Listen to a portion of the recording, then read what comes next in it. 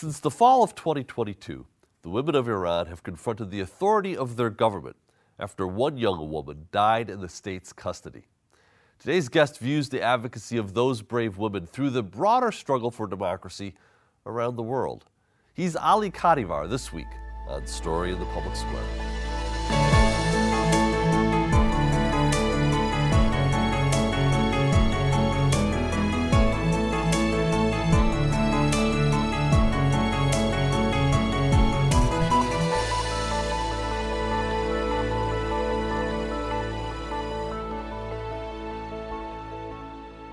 Hello and welcome to A Story in the Public Square, where storytelling meets public affairs. I'm Jim Ludas from the Pell Center at Salve Regina University.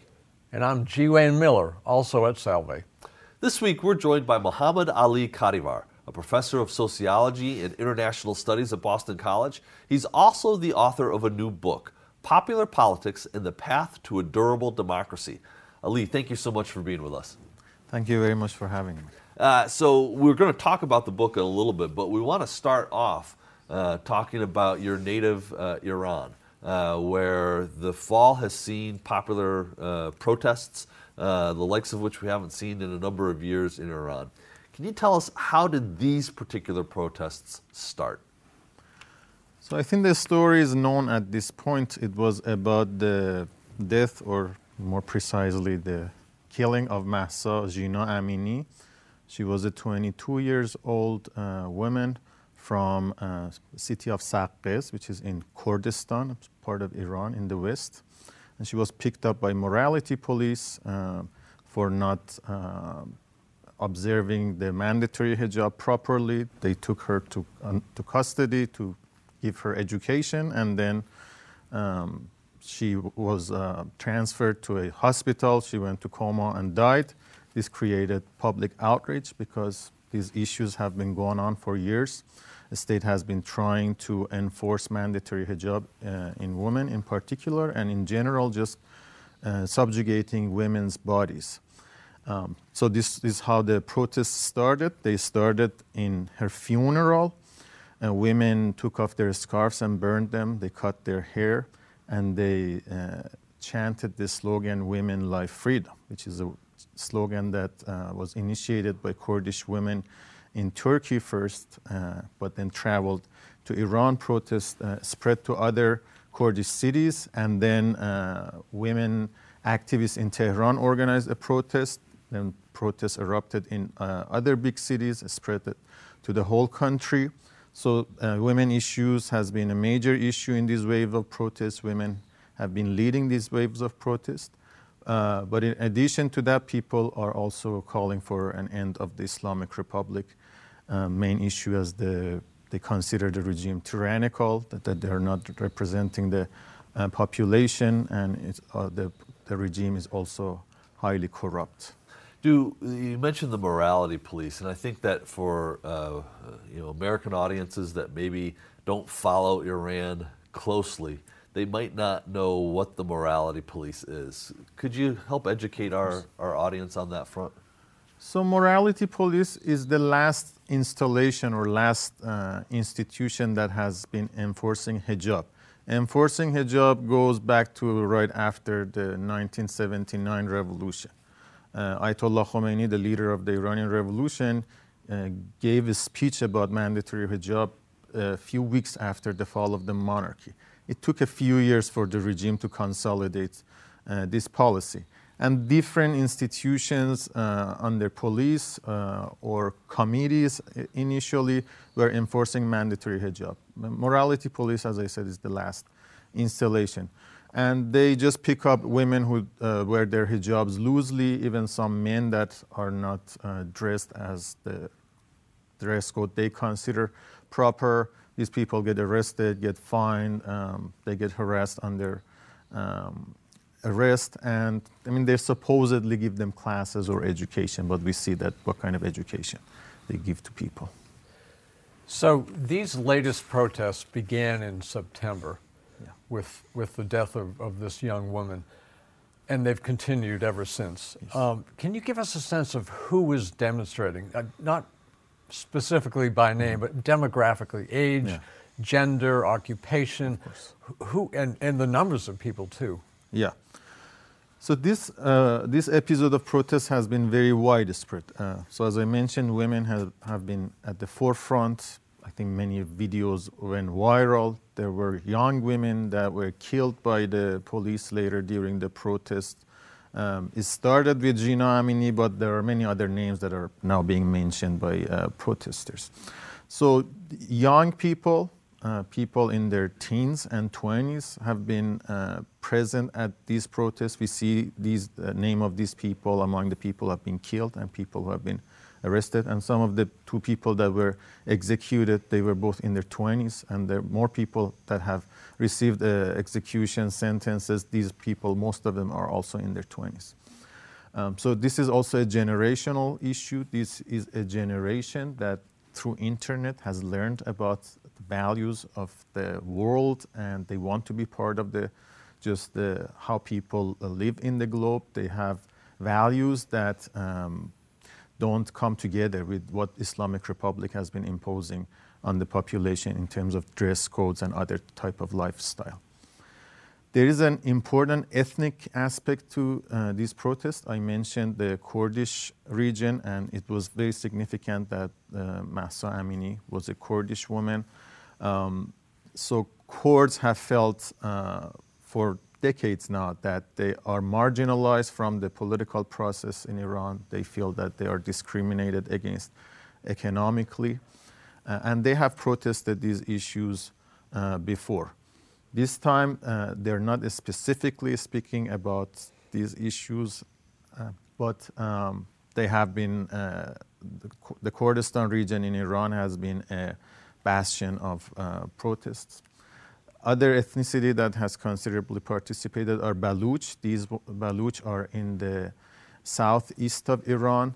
So what's interesting is that both the Kurds that I mentioned, most of them, and the Baluch, these are also, they are ethnic minorities, but they're also religious minorities. These are Sunnis.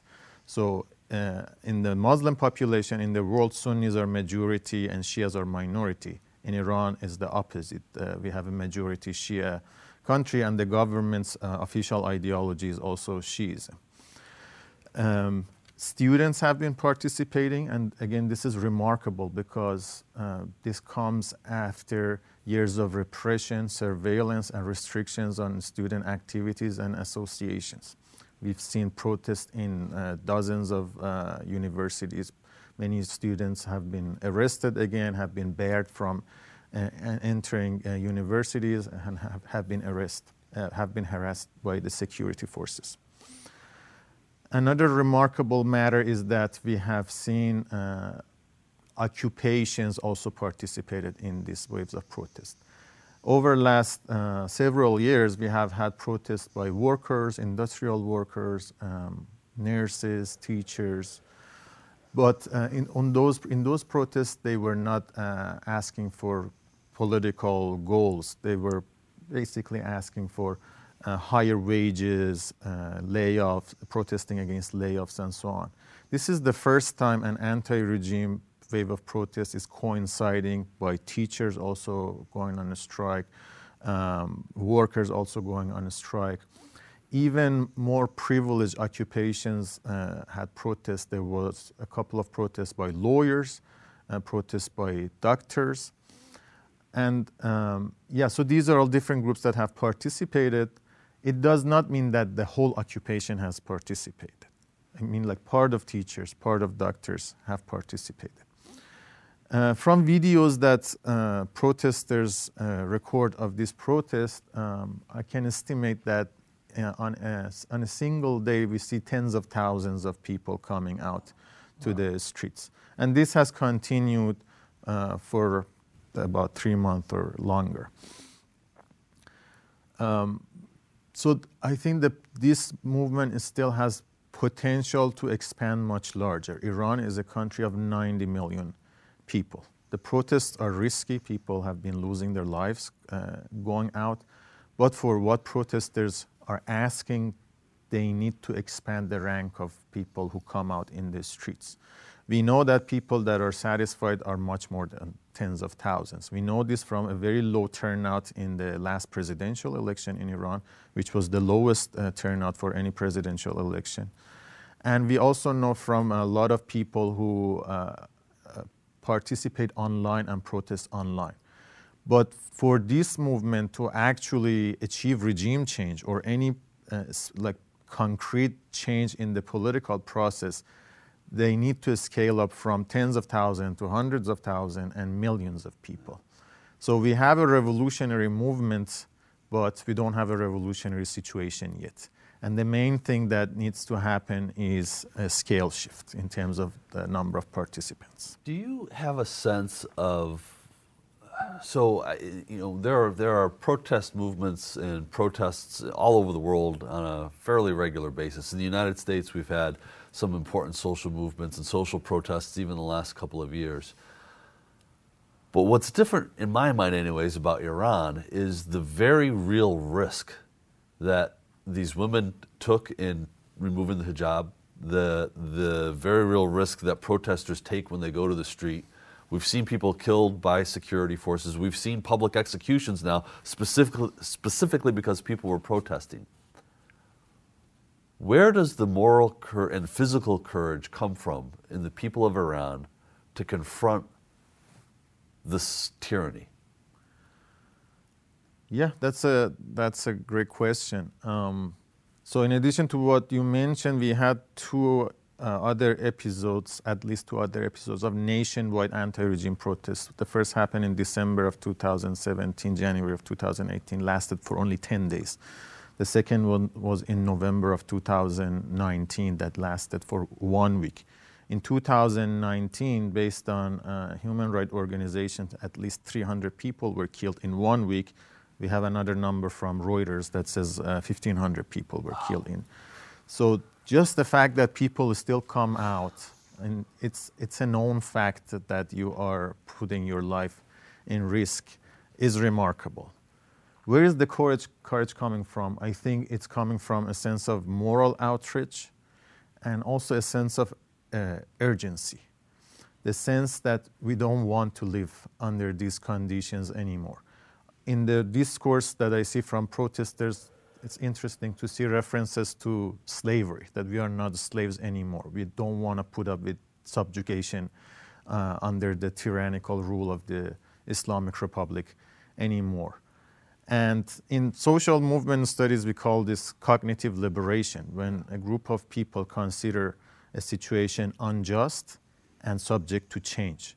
So people think that these people who come out, they come out of a sense of urgency, but I think they also think that it is possible to change this situation if more and more people join the rank of protesters. So, Ali, is that a realistic possibility that more and more people will be coming out and it will reach what you called a revolutionary situation and the Islamic Republic will be overthrown? What's your sense of that? Again, you can't predict the future, but you certainly know the country and the movement very well. What's your best guess? It depends on the actions, I think, that the movements and protesters take and the government takes. This is like there are two major players that they're also, the government is more unified, protesters are more fragmented, and then there are third parties. So what needs to happen is the third parties to join protesters. What I think really can make a change is organizing. So it's not just about coming to the streets and protest.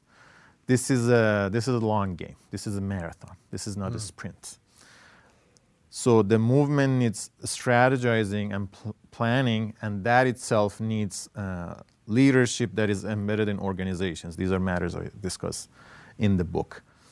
And to organize people, the movement needs a discourse, a message that would be inclusive and convince people to join the movement. As we said, this is very risky, this is very costly, and my sense is that there are a lot of people that are dissatisfied with the situation. So it really is important for the protesters that can show a path forward. So a big part of discourse right now is about the atrocities of Islamic Republic, the grievances that protesters have, and how corrupt and awful the regime is. And this can be and should be part of the discourse that makes organizing possible. But the other part is to show a path forward, to ensure people that this is not only about destruction. What is it that we want to build instead? So the slogan, Women, Life, Freedom, is significant because it's positive. It's not just negation of what the Islamic Republic is. So the more protesters can elaborate on this slogan and talk about the future of Iran, a democratic Iran, that women's right is observed and the different ethnicities don't feel marginalized and discriminated against. I think that can convince more people to join because this is a social movement. You need to convince people. What happens is that the repression is making protesters angry. And when you are angry and you have so much hatred, it becomes challenging for you to be able to speak with the third parties with the calm that you need to invite them to join the protesters. So the outcome is not certain. It is possible. This is, I think, what it takes for the movement to do, and big part of it is also what the regime does. I mean, they can do stupid things that just change the situation. So it's like a game we are watching. We need to take a quick moment for station identification. This is Story in the Public Square, where storytelling meets public affairs. An audio version of this show can be heard multiple times every weekend on Sirius XM Satellite Radio's popular Politics of the United States. That's the POTUS channel, number 124. We produce Story in the Public Square with a great crew at Rhode Island PBS, and we know how lucky we are to work with them. I'm Jim Ludes. On most days, you can find me running the Pell Center at Salve Regina University in beautiful Newport, Rhode Island. Joining me as he does every week in the co-host chair is my friend, G. Wayne Miller, who is an award-winning journalist and the author of 20 books. And our guest this week is Ali Kadivar. Born, raised, and educated in the Islamic Republic of Iran, he is now a professor of sociology and international studies at Boston College. He's also the author of a new book, Popular Politics and the Path to Durable Democracy. So we're just about to get into your book, but one last question on this issue here. Is democracy possible in Iran, given the history of the last 4+ decades? I think democracy is possible now. In this movement, there is certainly a progressive side, there is a democratic side, there is conversations about democracy, rights, and so on. But there is also an intolerant side to the movement, which comes from that hatred, which comes from that anger. But when I see that angry, like hateful side, I become concerned about the prospect for democracy. But when I compare it with 1979, I see the democratic side has become much stronger. And it has grown much larger.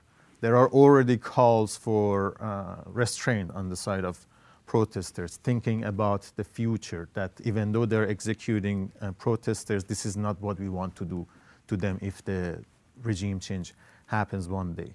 So those parts give me hope, was the other part gives me concern. So I think it is possible, and I mean that's what I have been trying to do and many other people have been trying to do. So I think the future is in the making.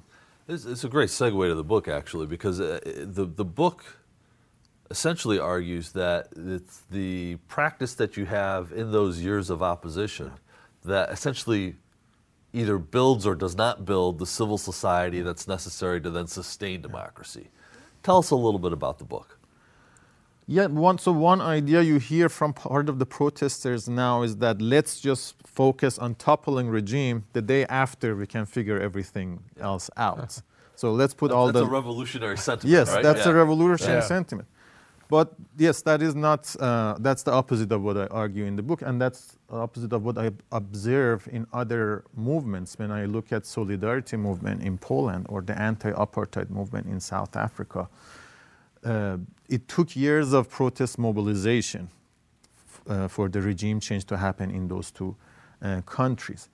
And at the side of the coming out to the streets and striking and protesting was organization building, organizations that were organized around the principles and values of democracy. So these movements were practicing participatory democracy, internal democracy. Solidarity in Poland and United Democratic Front in South Africa. So it's through this process that people learn skills, how to cooperate with each other, the values of toleration, and to resolve conflict based on the rules they agree upon. Because that's what democracy is. Democracy doesn't tell us what policies to agree, but democracy tells us how to regulate our disagreements about policy making with some guarantees about the rights that should not be violated, institutions that facilitate participations of marginalized populations. And yet, so democracy is a formal organization at a macro level.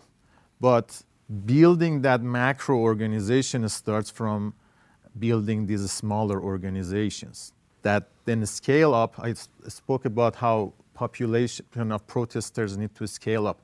This, I think, happens with the scaling up the organizations that connect people together. So not all of the struggle is in the street. Even I think the more important part of the struggle happens, like organizing doesn't happen in the street. It happens on a phone call, two people talking to each other, gathering some people in your house and talking to them, and then formalizing these relationships, building them up from local level to regional level to national level. Those movements have a much better chance of building durable democracy. Now with internet, it's possible. We saw this in Egypt, for example. Right. It is possible with internet to bring together like hundreds of thousands of people, even millions of people to the streets at once.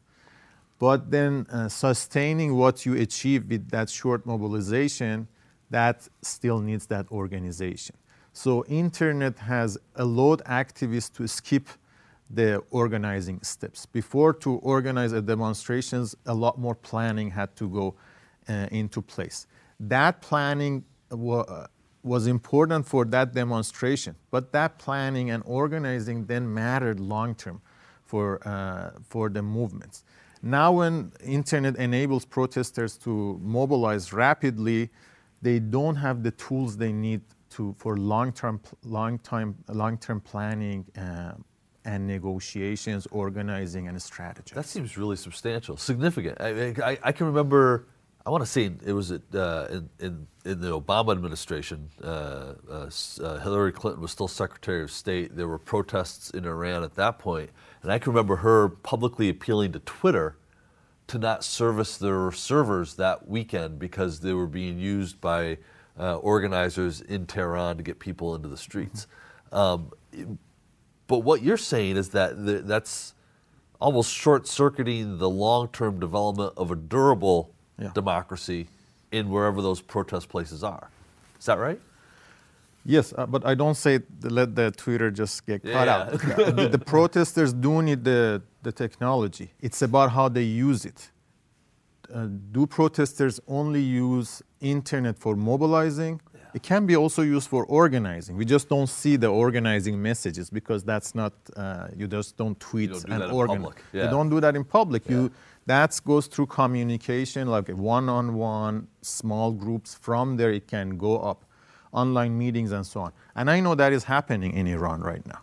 A lot of groups have come together, like groups from high school friends, college friends, from 10 years ago, 20 years ago, 40 years ago. So people are using now internet for organizing.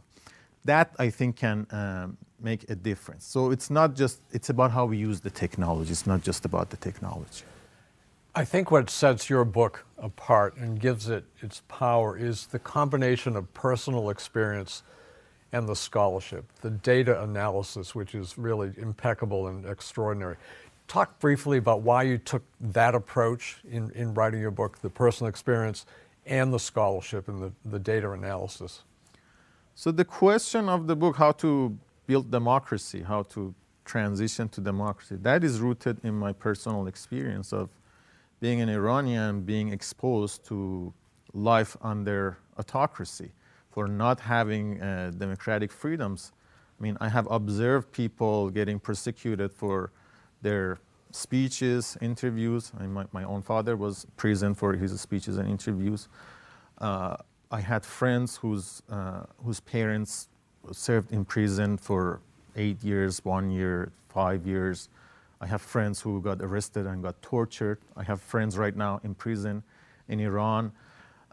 So that's why I decided to study politics, to study sociology.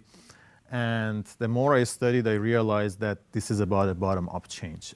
Initially, I was paying attention to what the political elite could do, but then I realized it's only under pressure from civil society that political elites would make decisions that would be favorable to democracy. So that's what motivated my scholarship. The book, Iran is not in the, it's in the preface where I say why I wrote it, but it's not any one of the case studies. I mean, then later I came to the States, I studied, I did my PhD in sociology, and I had those goals and questions that I had from Iran. But I also believe in what social scientific methodology can teach us. That's why I chose to come to study social sciences, because I think we can learn from different experiences of successful democratization and failed democratization. We can also learn from history of Iran and from history of other countries. There are regularities in how people protest when protesters achieve their goals, how democracy emerge, how democracy endure. And I took a mixed method approach that has a statistical part where I wanted to look at the general regularities, and then I focused on 5 case studies. I used comparative historical method to look at the processes. And I hope the argument I make in the book will be read by activists, protesters, people in authoritarian countries that want democracy, that strive for democracy, including in Iran. I think anybody who cares about democracy in general ought to read this book. We're out of time. Ali Kadivar, thank you so much for being with us. The book is Popular Politics and the Path to a Durable Democracy. That's all the time we have this week, but if you want to know more about Story in the Public Square, find us on Facebook or visit pellcenter.org. We can always catch up on previous episodes. For G. Wayne Miller, I'm Jim Ludes, asking you to join us again next time for more Story in the Public Square.